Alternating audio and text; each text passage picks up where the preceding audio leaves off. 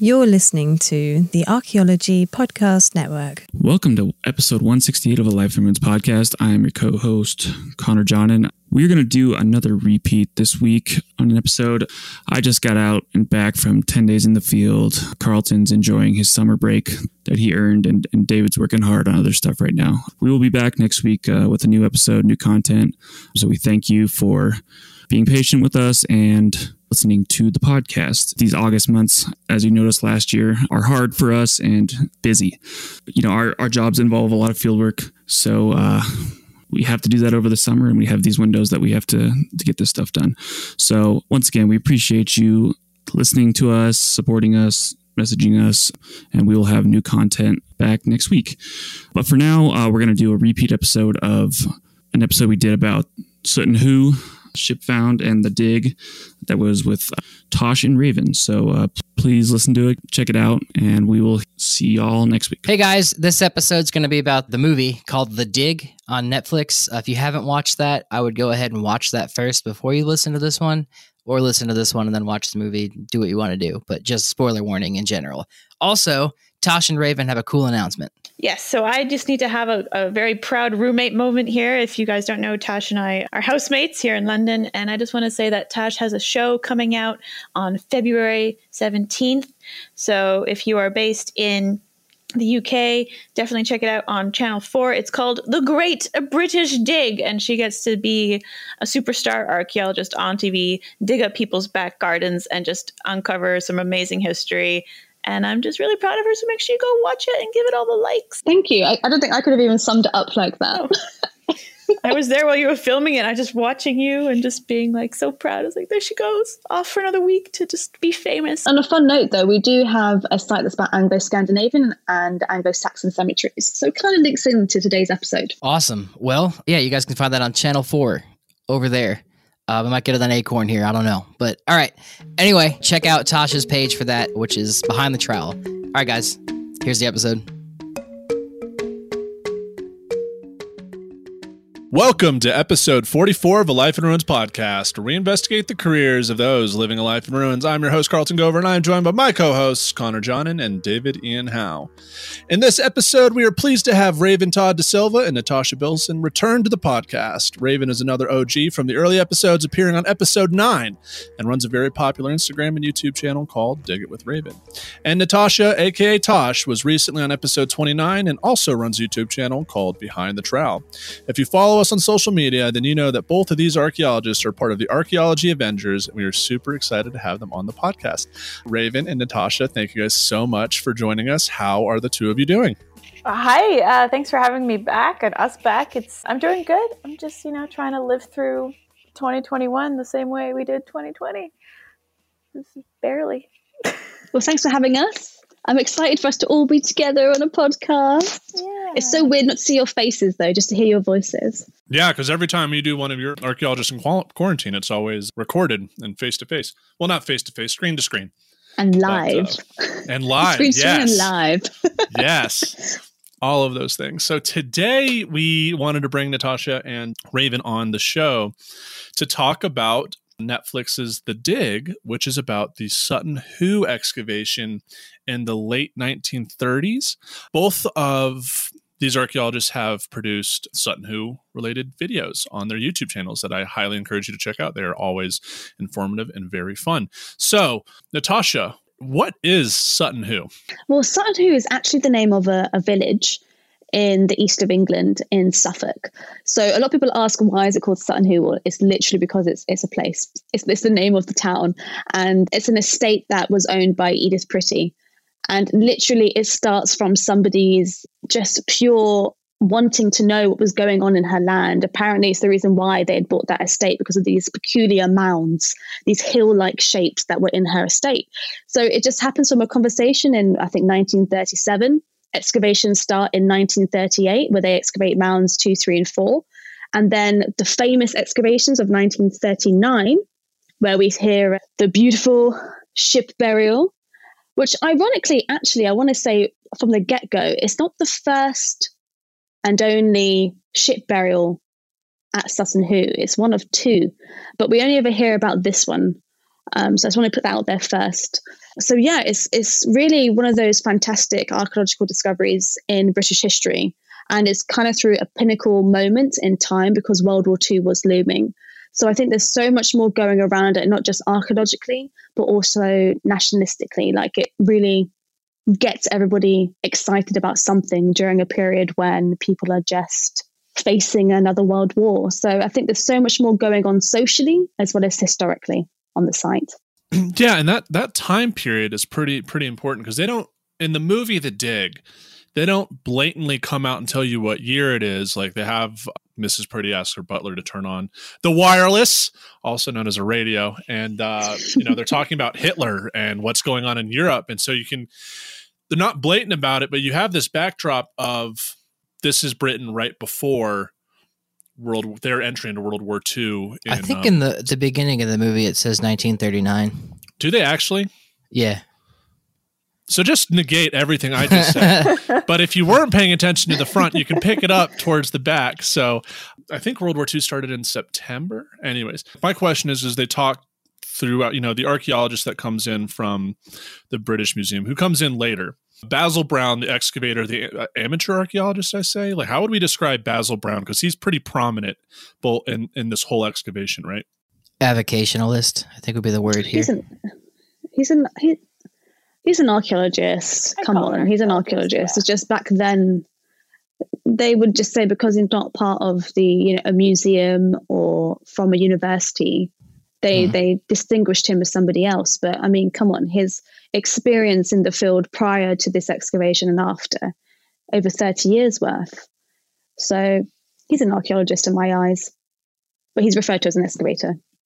Yeah, and I think they see that in America too. Kind of the early archaeologists, with the quotation marks around them, are folks who actually go out and do it in the field, but they might not have this background, this academic background to say that they are like full-on archaeologists. But they are, in reality, they are people who are, doing the work that we ultimately study in these periods. And I'm thinking about some of the early archaeologists in America. Wasn't there like a Norwegian or someone who like came to Mesa Verde and like blew it up with dynamite to get things out, and he was a trained archaeologist? Yeah. I think that is. Yeah, I think that's very much the case. So like the academics are in here throwing dynamite and things, and the avocationists or avocational, whatever word. Yeah, that word. Yep. You got it. 10 out of 10 are doing kind of some interesting work. So, but that's also like a blanket statement. So don't believe everything you hear coming out of my mouth. And so like Mrs. Purdy has these mounds on her property, like that. Her and her husband bought the property, right? Who was a colonel in the British military. He passed away before the events of the movie took place. Do we know if he passed? Like, was that accurate? Like, did the movie portray that correctly? Like, she was just there with herself and her son. Yeah, she was a widow. They were married for about 12 years before she passed, and he left her with a young son on the site there. So that was an accurate part of the film. Gotcha. Here in the States, we do have mound cultures, and it kind of similar in thinking about the mounds that we see in Northern and Western Europe. In the movie, they portray Basil Brown as excavating a mound of his choice because it's circular, while Mrs. Purdy really wants him to excavate an oval-shaped one, but since it was odd, he didn't want to do anything about it. In the movie, they portray him digging that oval mound second after the wall collapse, and he gets buried alive. Thankfully, he was rescued. So, Tosh, you were mentioning earlier that Longship excavation wasn't till like 4th or 5th, right? Right. So that would have been Mound 1. We refer to it as Mound 1, which the excavation's taken in the second season, which is 1939, which is when the book and the film is based on. But of course, Basil Brown was there a year prior, where he did Mounds 2, 3, and 4. And in the book and in the film, they depict the sides collapsing. That's probably one of those mounds. So they've just incorporated it together. To be honest, probably, like, we know from the archaeological record that they did not look at Mound 1, which is the ship burial that we always think of as Sutton Hoo. They were looking at something else before. So I guess it's just a nice sort of tantalizing way to entwine the excavation so far and to show the fact that things get robbed, right? There's a lot of activity going on archaeologically, and during antiquarian times and even in the Tudor times that we know Sutton Hoo has been interfered with. So I think the film and the book is trying to show that there might be something that's interacted with the mounds and we might not get the full archaeological deposit. I think that's what they're trying to show here by the rubber cuts. So I think they call it rubber shoe. Is that right, Raven? I can't remember the term they use in the film. Some sort of shoot. Rubber shoot, maybe he calls it? Flute. That's it. Flute. Yeah. Flute. Ah, there you go. So I think that's what they're trying to show in the film, to show that there's something else going on. And who knows? I mean, to be honest, if you have a large mound, you're going to be fascinated by that large mound more than the little ones. So maybe that's what they're trying to show. Who knows? I'm not sure. Raven, do you know if it was Edith Pretty who was pushing for the larger mound to be excavated? Jesus. Exactly. Really? Oh, gosh.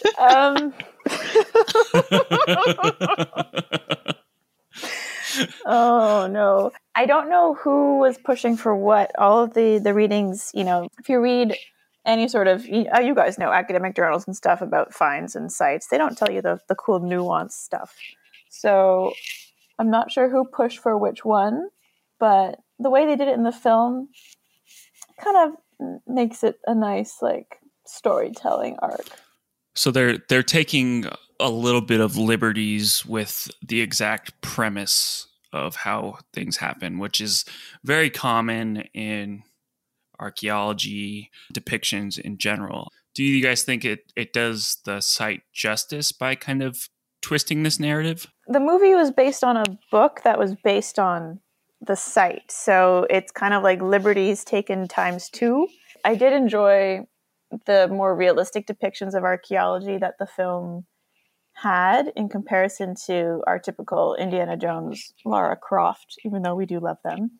But I think Tash agrees on it too, and she can speak more to it. But the depiction of the lack of other women that were present on the site and doing the work there, that was kind of a little bit of a sad moment in telling the story of Sutton Hoo.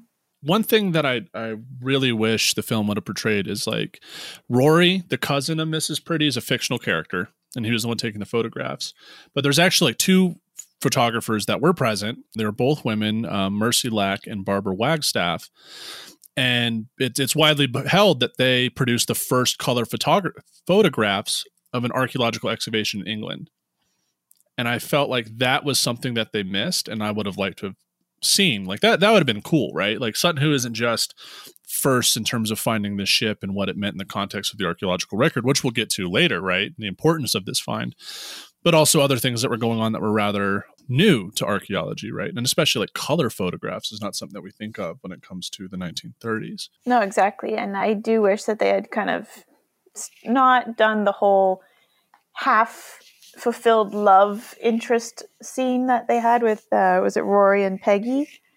Kind of ended weird that way, and they just I just feel like they just had to throw in there's another woman on the site, let's just throw this love story in to try and I thought that was kind of contrived. I was like, but I mean, it was cool. But it was a happy ending at least, right? Well, it's happy ending, but isn't it? I find it so funny that the author of the book is the nephew of Peggy. I didn't know that. Really? Huh. What? Yeah. Wow. Yeah, it's her nephew. So maybe she told him a story. Well, apparently they were not in touch, and apparently he only knew that she excavated at Sutton Hoo when he was thinking of writing a book. That's what apparently they're saying. But who knows, right? We're just speculating. Who knows? But I mean, it's the nephew, so I don't know. It just adds another layer to it, I think. There's some drama there. Right. So the whole cast of characters, right? I think it's important because we bring this up. So you have Mrs. Pretty, she's the landowner. Her son, Robert, right? Yes. Young son. They have a fictional character named Rory, who is Mrs. Pretty's cousin, who in the film, he's basically waiting on orders to go to the RAF. Basil Brown, the avocational archaeologist, the original excavator. Then the two field hands. I forget their names off the top of my head. Does anyone know them? Oh, the staff, Mrs. Pretty's staff, right? Yeah. You mean, or the archaeologists? The staff. Yeah, they're just there to help excavate. They don't have much storytelling. But then the archaeologist from the British Museum, I forget his name. Him. Charles Phillips. Charles Phillips, yeah. Charles Phillips. Okay. Charles Phillips. Peggy, who is she's an archaeologist who's the wife of another archaeologist. And what is his name? Like they don't do a good job of names in the film. No.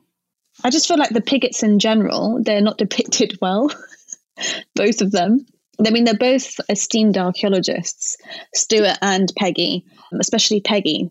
And the way they depict her, I mean, as you said earlier, like how the women are, there's 4 main female individuals who are part of Sutton Hoo's excavations in 1939, and we only see 2 of them, and that's Edith Prittian and Peggy Pigott. But even Peggy's not depicted correctly, and nor are the 2 photographers who are replaced by a fictional character, Rory. However, we've got to remember it's a book, and then it's a film. Right. So there's only so much we can say about that, right? So in terms of like film quality, if we're not looking at this from like a factual or like archaeological lens, is this a good movie overall? I thought so. Yeah. I liked it. I mean, it's definitely for people who love archaeology and history. I think it's a niche. It's very niche. But I mean, I enjoyed it. I think it's done quite well considering.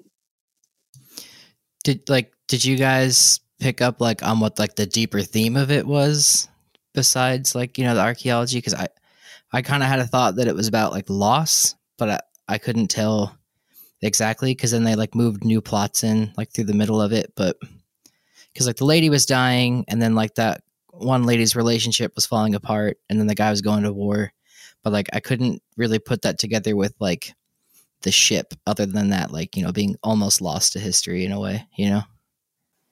Whoa, David, that's deep.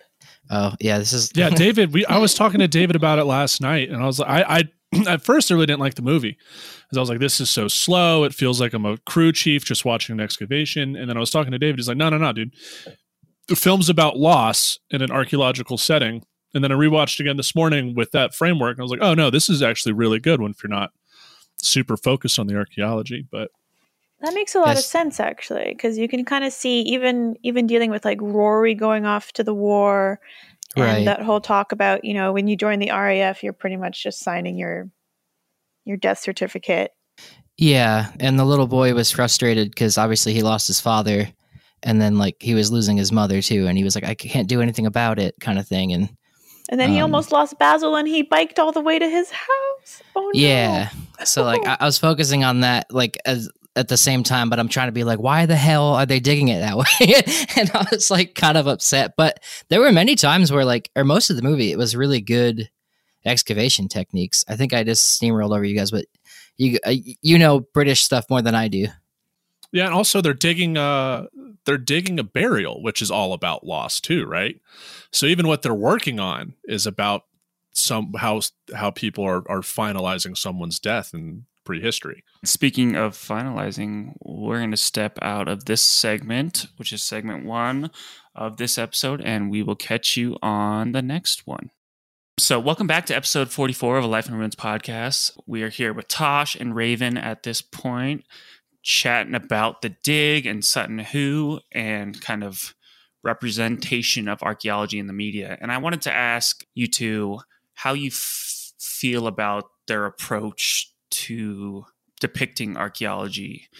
So they obviously take a tack where they're focusing on kind of the human part of the archaeology here, and less focusing on the excavation methods and things like that. So do you think that's an appropriate way for archaeology to be portrayed going into the future? So I think there's a couple of things we need to look at. First of all, it's a film. It's not a documentary. If they had focused so much on the archaeology, would that have appealed to the wider audience?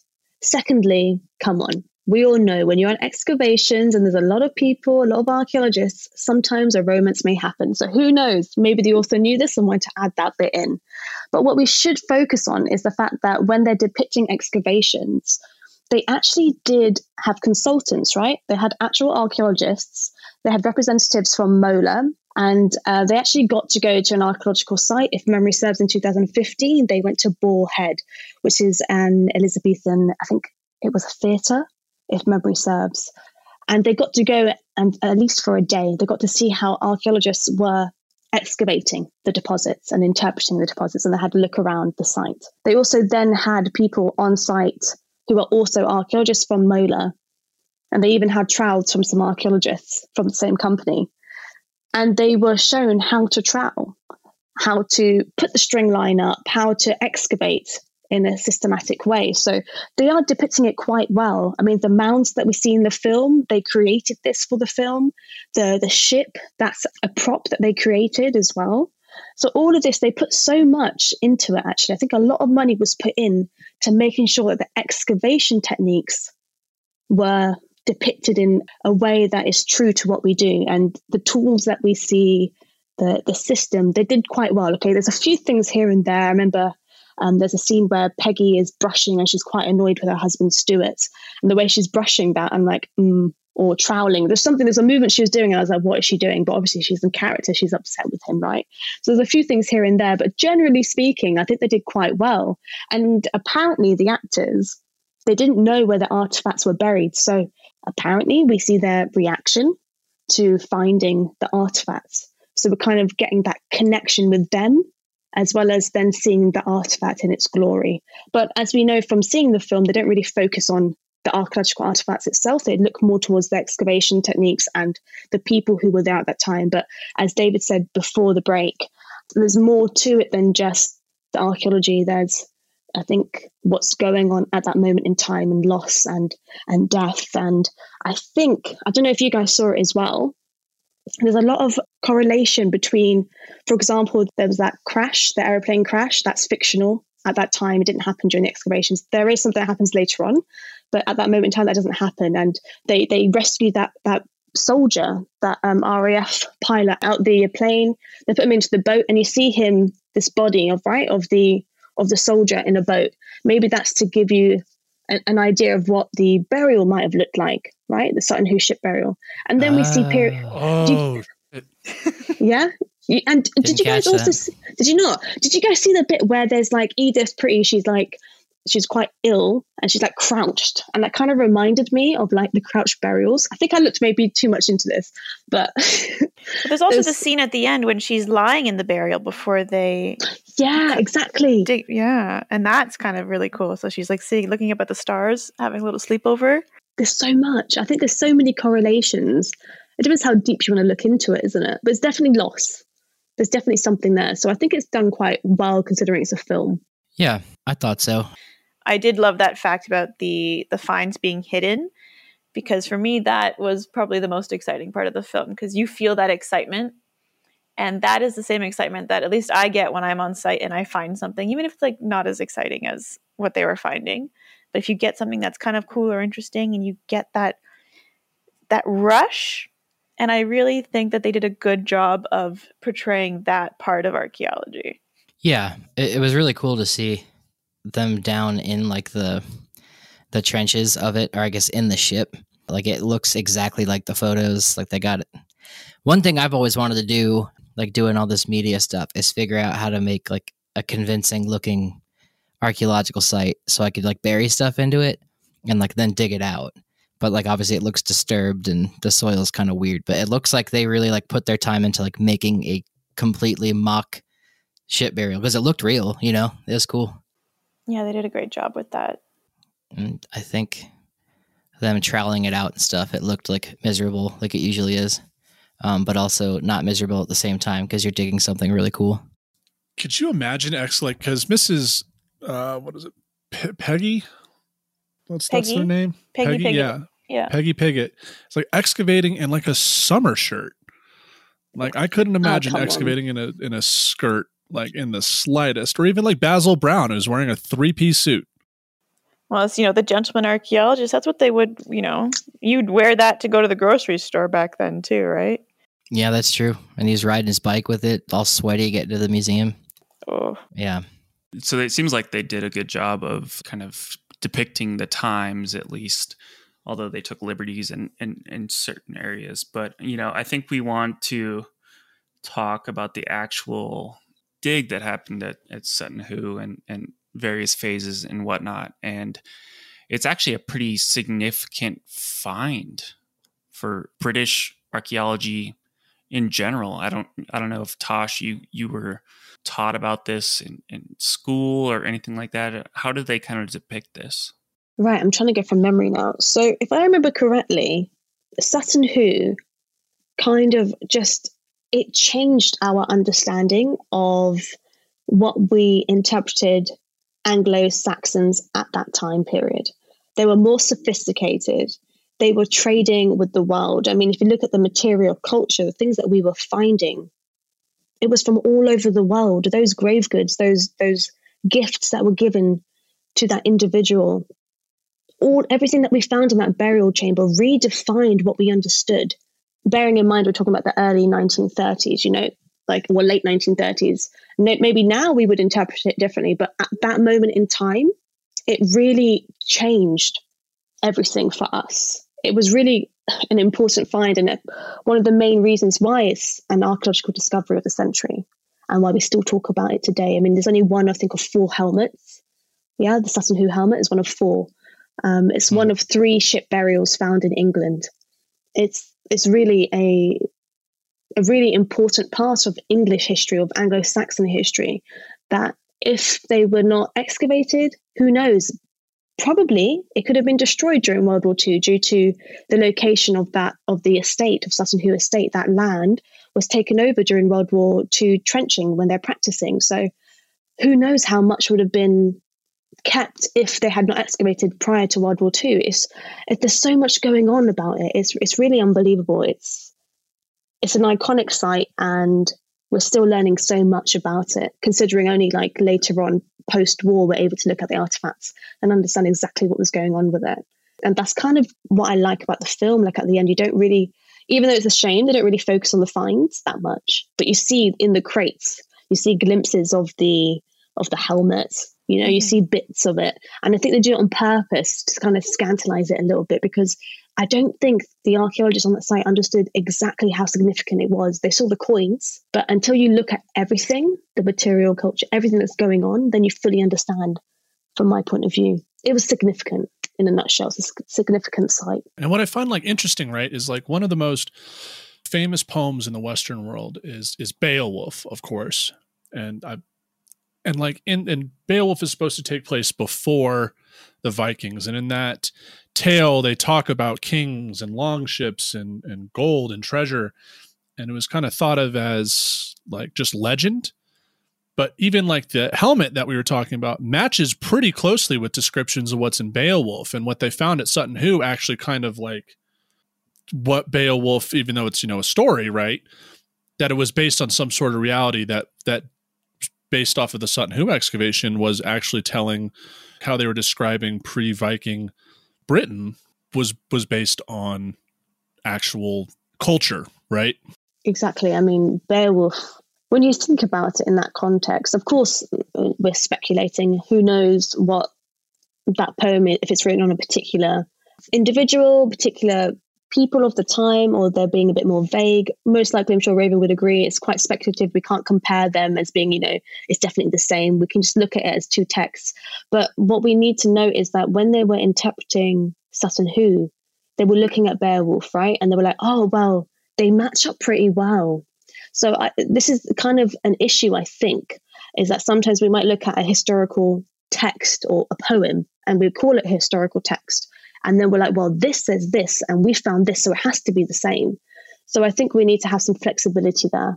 Yeah, because we always take these historical documents with a grain of salt, assuming that they're writing from a certain perspective, or they're writing to trying to tell a tale or something like that. But it, like you said, Tosh, I think we need to take these texts a little more serious. And I absolutely love that Sutton Hoo is this perfect example of that. And it's super interesting for me as someone who's, being in America and things like that. We tend to discount, or we take all these historical writings as, with a grain of salt, but there is this overriding truth deep within them. And that's super cool. Raven? Super cool. Anything you want to add?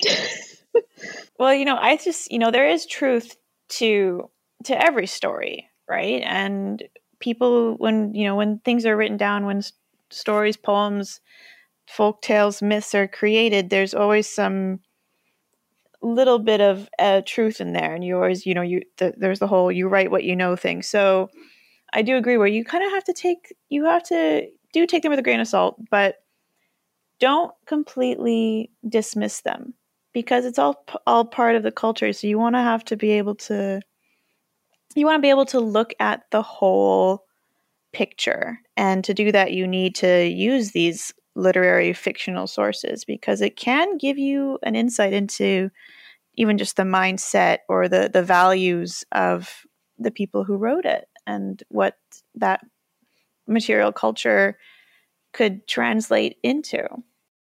Absolutely. And so, as we were kind of talking about in the beginning, or in the mid part of this section, like a prominent theme throughout the dig up until they find the grave goods, being gold and some of these other things, Basil Brown is adamant. He's like, he thinks that this ship is older than Vikings. So as we kind of touched upon already, and as Tash and Raven had mentioned, like there was a limited understanding of pre-Viking invasion culture in what is it? East Anglia is where this is.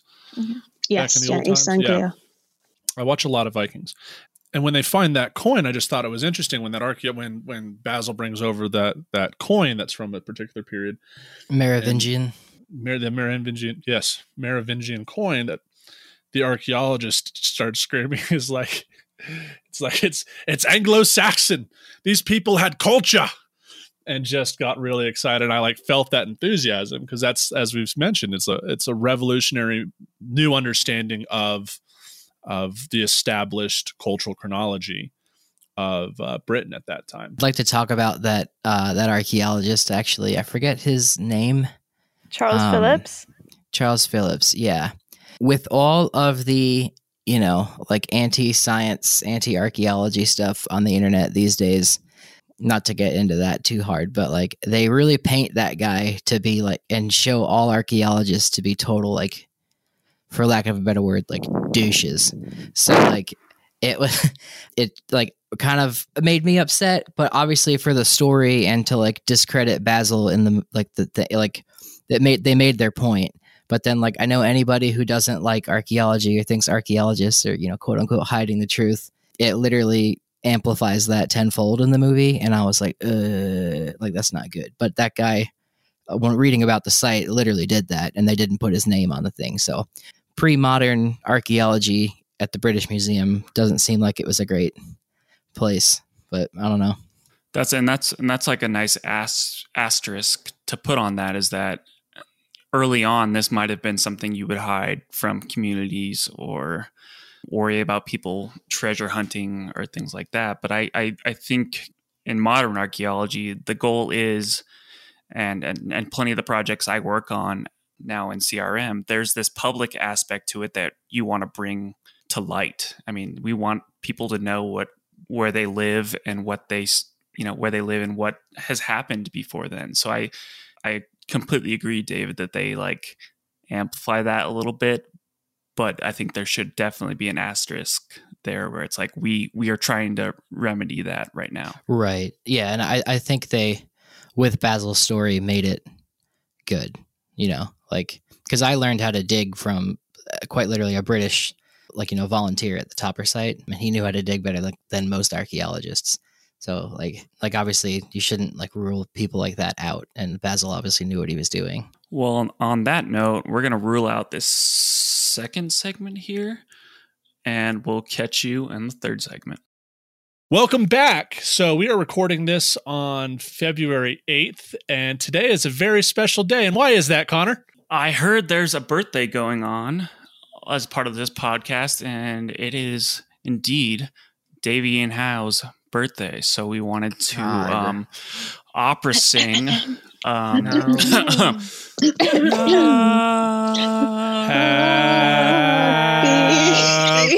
birthday to you.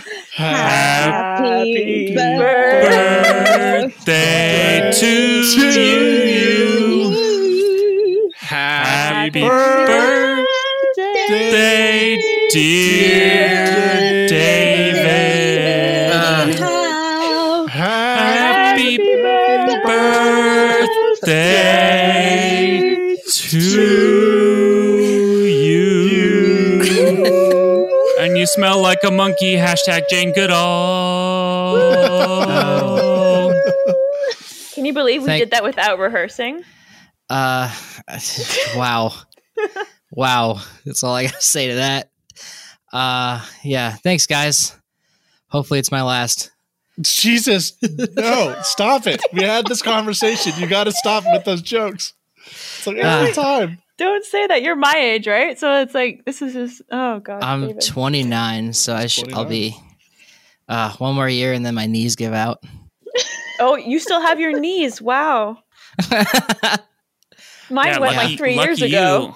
Lucky you. Oh, did you have back surgery before you were 30? I didn't think so. So don't complain. Oh, yeah, that's right. I forgot about that, Connor. Yeah, sorry to hear that. Yeah, how is that back doing? Oh, it's not good. I have disc degeneration already, and I'm not even 30. So, cheers. On that point, Carlton wanted to talk about the techniques and how they excavated at Sutton Hoo. So, Carlton, if you don't mind elucidating on that. Do you mind if I interject real quick before you start that? Interject. Cool. This is a neat fact that I was trying to sneak in at some point, but I don't know where else to sneak it, so I'm doing it now. Sutton Hoo is actually how you pronounce how when I looked into my last name. So it's the same thing, and it means burial mound, which is cool. So how is the modern spelling of that? But apparently in Gaelic you'd say who, which is cool. So the site's named after me, therefore I own it. Cool. Go Carlton. Are you going to bury yourself in a mound as well? Where did you get the idea of a mound? I thought how was a village? It's like a village, a highland, or a mound is how I've always heard it described. So it seems like a place that's not flat. Okay, we'll burn you then. Cool, good to know. Yay. It's interesting that it's a time period piece, 1930s, where archaeological excavation and techniques they're very different than how we have them today. And we mentioned this at least previously that they're actually digging with trowels at Sutton Hoo, and that's pretty important, right? Yes, I loved watching that happen and just seeing them actually using trowels. And one of my favorite parts was when they were along the edges and they were saying, careful when you're stepping in. And I was like, oh my gosh, yes. It got me very excited because you always see people jumping into trenches and whatnot. And talking about the trenches when he got buried alive and he was telling Mrs. Pretty to not be there because they would fall. That's a real danger for archaeologists that no one really talks about. And so seeing all these kind of methods and the discussions they have on the site was very exciting to see in a Hollywood film. So I just want to say quickly, Raven, when you were researching the tools, because I know you maybe looked at that a bit more. In regards to trowels, I know we use trowels. I remember seeing photos from late 1920s. There's photos from an excavation in Scotland, and there's some archaeologists who have trowels. I'm not sure on the shape exactly, because obviously in the film they're using modern trowels. So I think they definitely had trowels, but maybe not obviously stainless steel like we have now, maybe a bit more flimsy. Do you remember what type of tools they had? I've never got into the history of the trowel, but that would make a great video. Isn't that literally the name of your YouTube channel, Tosh? Behind the Trowel? Oh, true. Trowel drop, boom. Also, you dig with a square trowel, not a pointy trowel. I'm just saying. Amen. 100%. Can't tell me otherwise. Pointy trowels are for breaking bones and stabbing students. Oh, wow. Talking from experience, are we? He did lead an excavation. My lawyer said not to comment. I'm his lawyer, and legal counsel says that he should not say that. That's a t-shirt coming. But yeah, no. Yeah, you guys use pointy trowels over there, don't you? I mean, a lot of archaeologists here do too. I think it's really a Wyoming thing. The square trowel as the prominent one. I like straight lines. Do you want straight walls or not thing? I don't know about you guys, but I can make a straight wall with a pointy trowel. You you are This a goddess in human accepted. form, because I don't understand how that happens otherwise. But you guys are doing mainly test pits, right? So it's a bit different. So maybe it depends on the situation of how you're excavating something. Yeah, like if you're just peeling off layers, I think a marginal trowel is the way to go. But if you're trying to like dig something out and around something, I think the pointer trowel is the way to go. Yeah, Ooh, I use marginal trowel. Look at you and your big fancy words. Yeah, I've used my pointy trowel. Just helps me get plasters out of the ground more accurately. But I think it's just a preference thing. I just like the square trowel a little bit more. We're done being snobs. I was going to talk about the when the mound collapses on the guy. My first thought was, because he says to the lady, "Hey, don't step in there. You know, that's not safe." And then like the next scene, like or in that same scene, that collapses on him. But like in a regular mound excavation, at least, or any excavation here, we have OSHA. This is more for the audience listening. It's Occupational Safety Hazard Association. Something. Yeah. They're the ones that shut down SeaWorld. Okay. That might have been PETA, right? That's something different. Nope. Anyway. It's OSHA. Okay. Can't have OSHA, killer whales eating people. True. OSHA basically makes us, if you have something more than a meter deep, you have to like shore your walls. Or it depends on, I think, where you're at. But he did not shore the walls at all. They were just completely vertical, taller than his head, which will cause them to fall in on you like that. So that's a no-no. It is what it is, cuz. Yeah, it's what it is. Yeah, of course. Even that, we wouldn't dig that deep. Like every single site's a bit different. I mean, that was sad. So they shouldn't, in theory, like now we wouldn't be doing that. Generally, like bog standard 1.2, we say 1.2 meters. If it's 1.2 meters, then you have to start stepping. But depending on the deposit, so if it's sand, it's a bit looser, you'd start stepping it out. So literally creating this sort of step system way before. It just depends on the deposit itself. So yeah, same thing. Or you shore it. It just depends on what's going on. And the only way to become a really famous archaeologist is to have your walls collapse on you. Shout out George Frizen for being buried alive at multiple places. That's the only way to get really, really famous in archaeology is to have your walls collapse on you. R.I.P. George. I told my mom that, and she was freaked. She started freaking out. She didn't know it was a real thing. So she's going to listen to this and be like, "Oh, great! So that's how Raven's going to go." That almost happened to me at before, at Rock Shelter up at Wyoming, where I had like a bit of I think it was just like really crappy quartzite or something. It came off the wall, and I thought because I was in like a 3 meter deep test unit, and I thought that was the beginning of me just getting buried alive, and it's going to take them like 6 or 7 feet just to get me out of there. But thankfully it didn't. But I mean, heart attack inducing episode there. Quickest way to save your life if that happens is to always wear a shirt, stick your head in your shirt, and then you have a small pocket of air to breathe before you inhale a bunch of dirt and choke to death. But if the weight of it is enough to crush you, then, you're SOL. This took a really dark turn after the happy birthday, really. Yeah. Top tips from David here. Make sure you wear a shirt when excavating. Yeah. That way you can pray out loud before you die.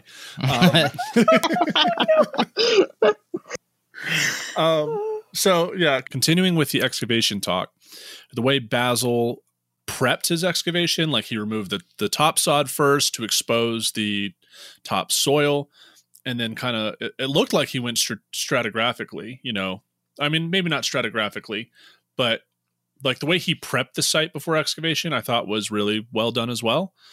And once they had the ship exposed, they had the walls shored up, and they're using brushes and trowels. And they even mentioned at one point, when the archaeologist Phillips wants to get in there, and Basil's like, this site's too fragile. I don't think it could support someone of your like what he say, stature or build or something like that. Basically calling him like, "Hey, fatty, stay out of my hole."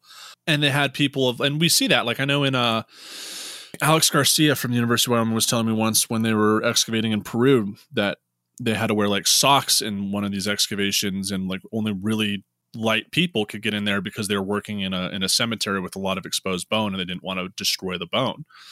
And they didn't want you wearing shoes, so you didn't crush it underneath your feet. So you had to wear something flat. I mean, what other things did we notice other than troweling that we would kind of nod at and say, yeah, that's good work? Is it my imagination, or did I see a grid? Those ones where you're drawing and you can just like place the grid over it, so you can.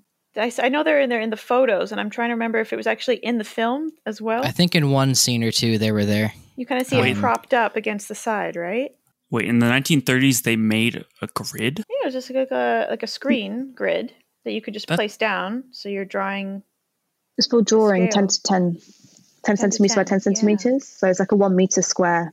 We still use them now, to be honest, in some situations. That's amazing, because I don't think that came into archaeology in the Americas till like the 70s or 80s, and even then it was used very sparingly. So that's cool. That's super cool, because that's how we control things in archaeology, is doing things via grid. Yeah, I didn't know it took that long for us to get it. It seems like a pretty, ancient technique you could use for anything. I could be wrong. Also, I could be very wrong, but I assumed.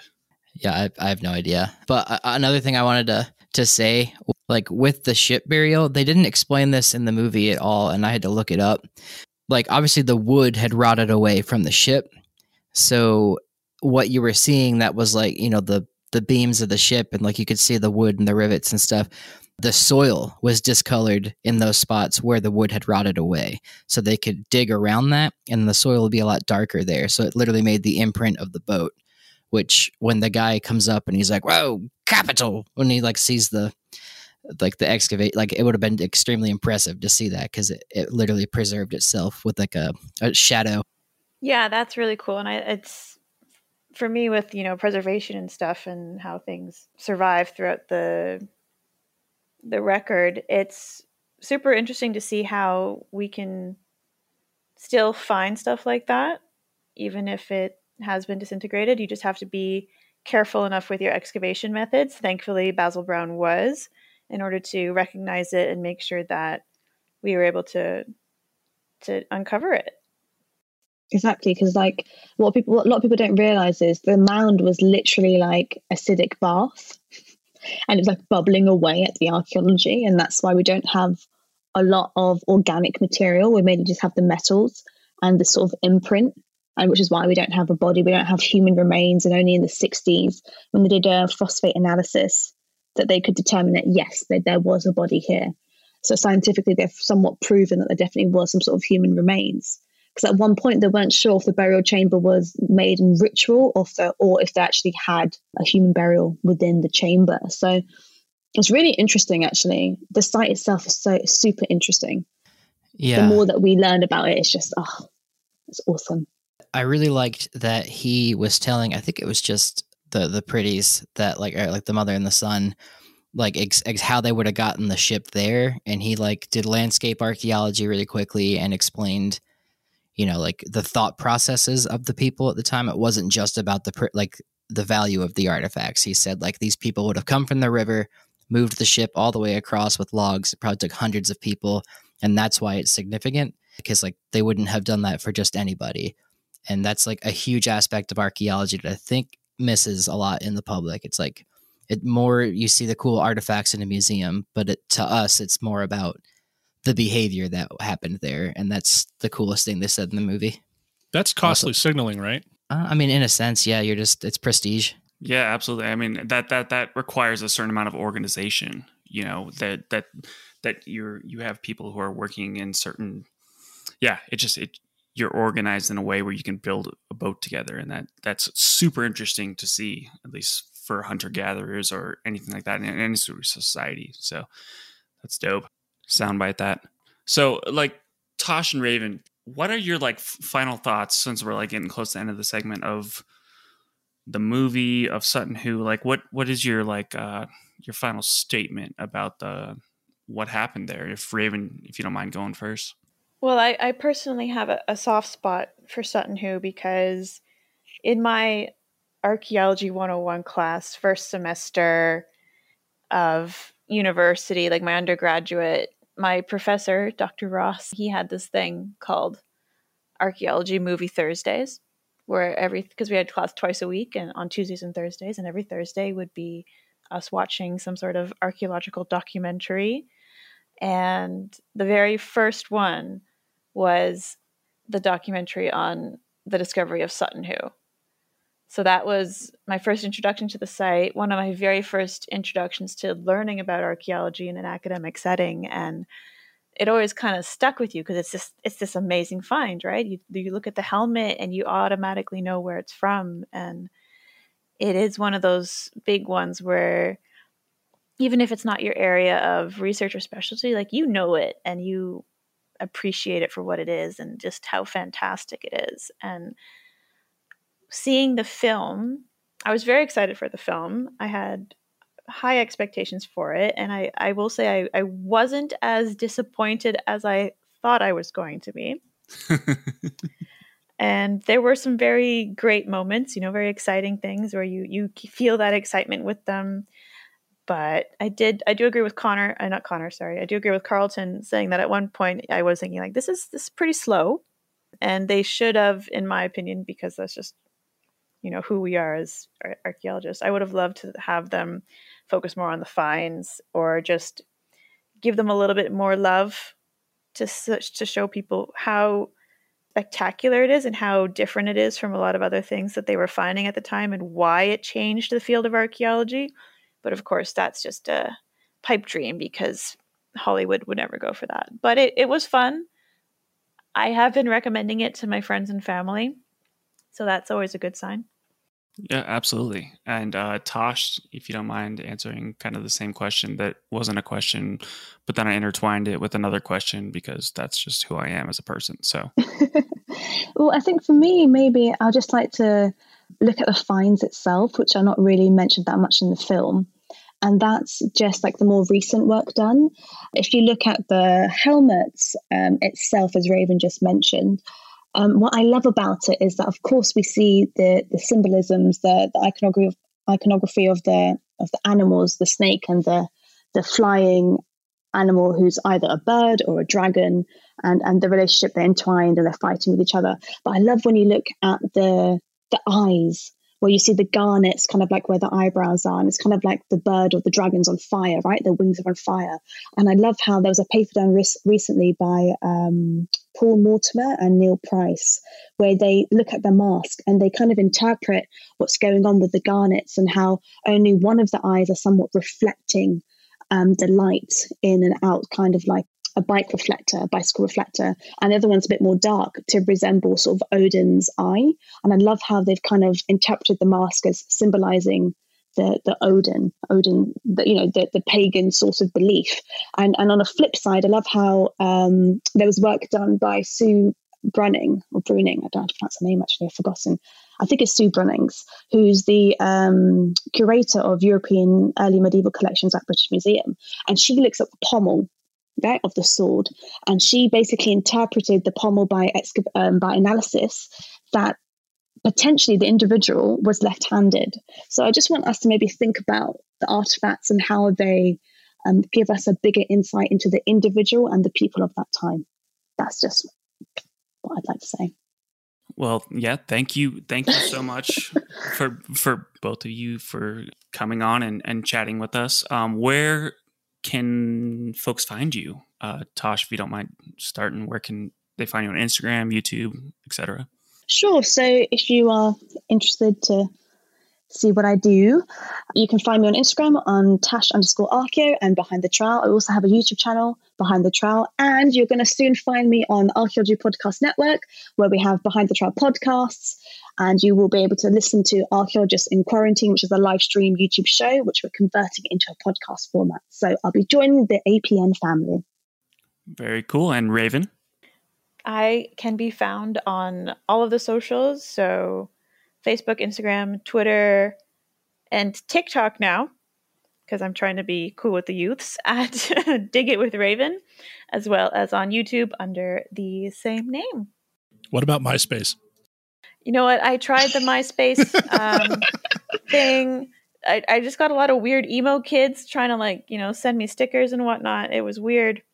So I kind of backed away from that one. So we're just going to go full on with TikTok and see what comes out of that. I'm trying to, emulate David there, see what I can do.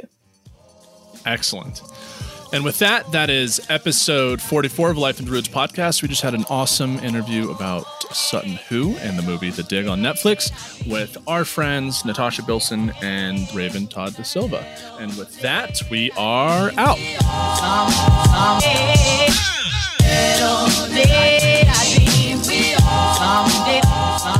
Thanks for listening to A Life in Ruins podcast. You can follow us on Instagram and Facebook at A Life in Ruins Podcast, and you can also email us at alifeinruinspodcast@gmail.com. And remember, make sure to bring your archaeologists in from the cold and feed them beer. Knock, knock. Oh, Jesus. Oh, no. I know where this is going. No, I'm not answering. No, I can't. I know. Yep. Who's there? Sutton. Sutton Hoo. Well, Sutton Hoo is a fantastic site in England, and you should listen to the rest of the podcast and enjoy it. Peace. That's awful. Thank you for that. That was horrible. One last thing. Guys, if you listen to the podcast, please, for the love of God, leave us a review. All right, end it.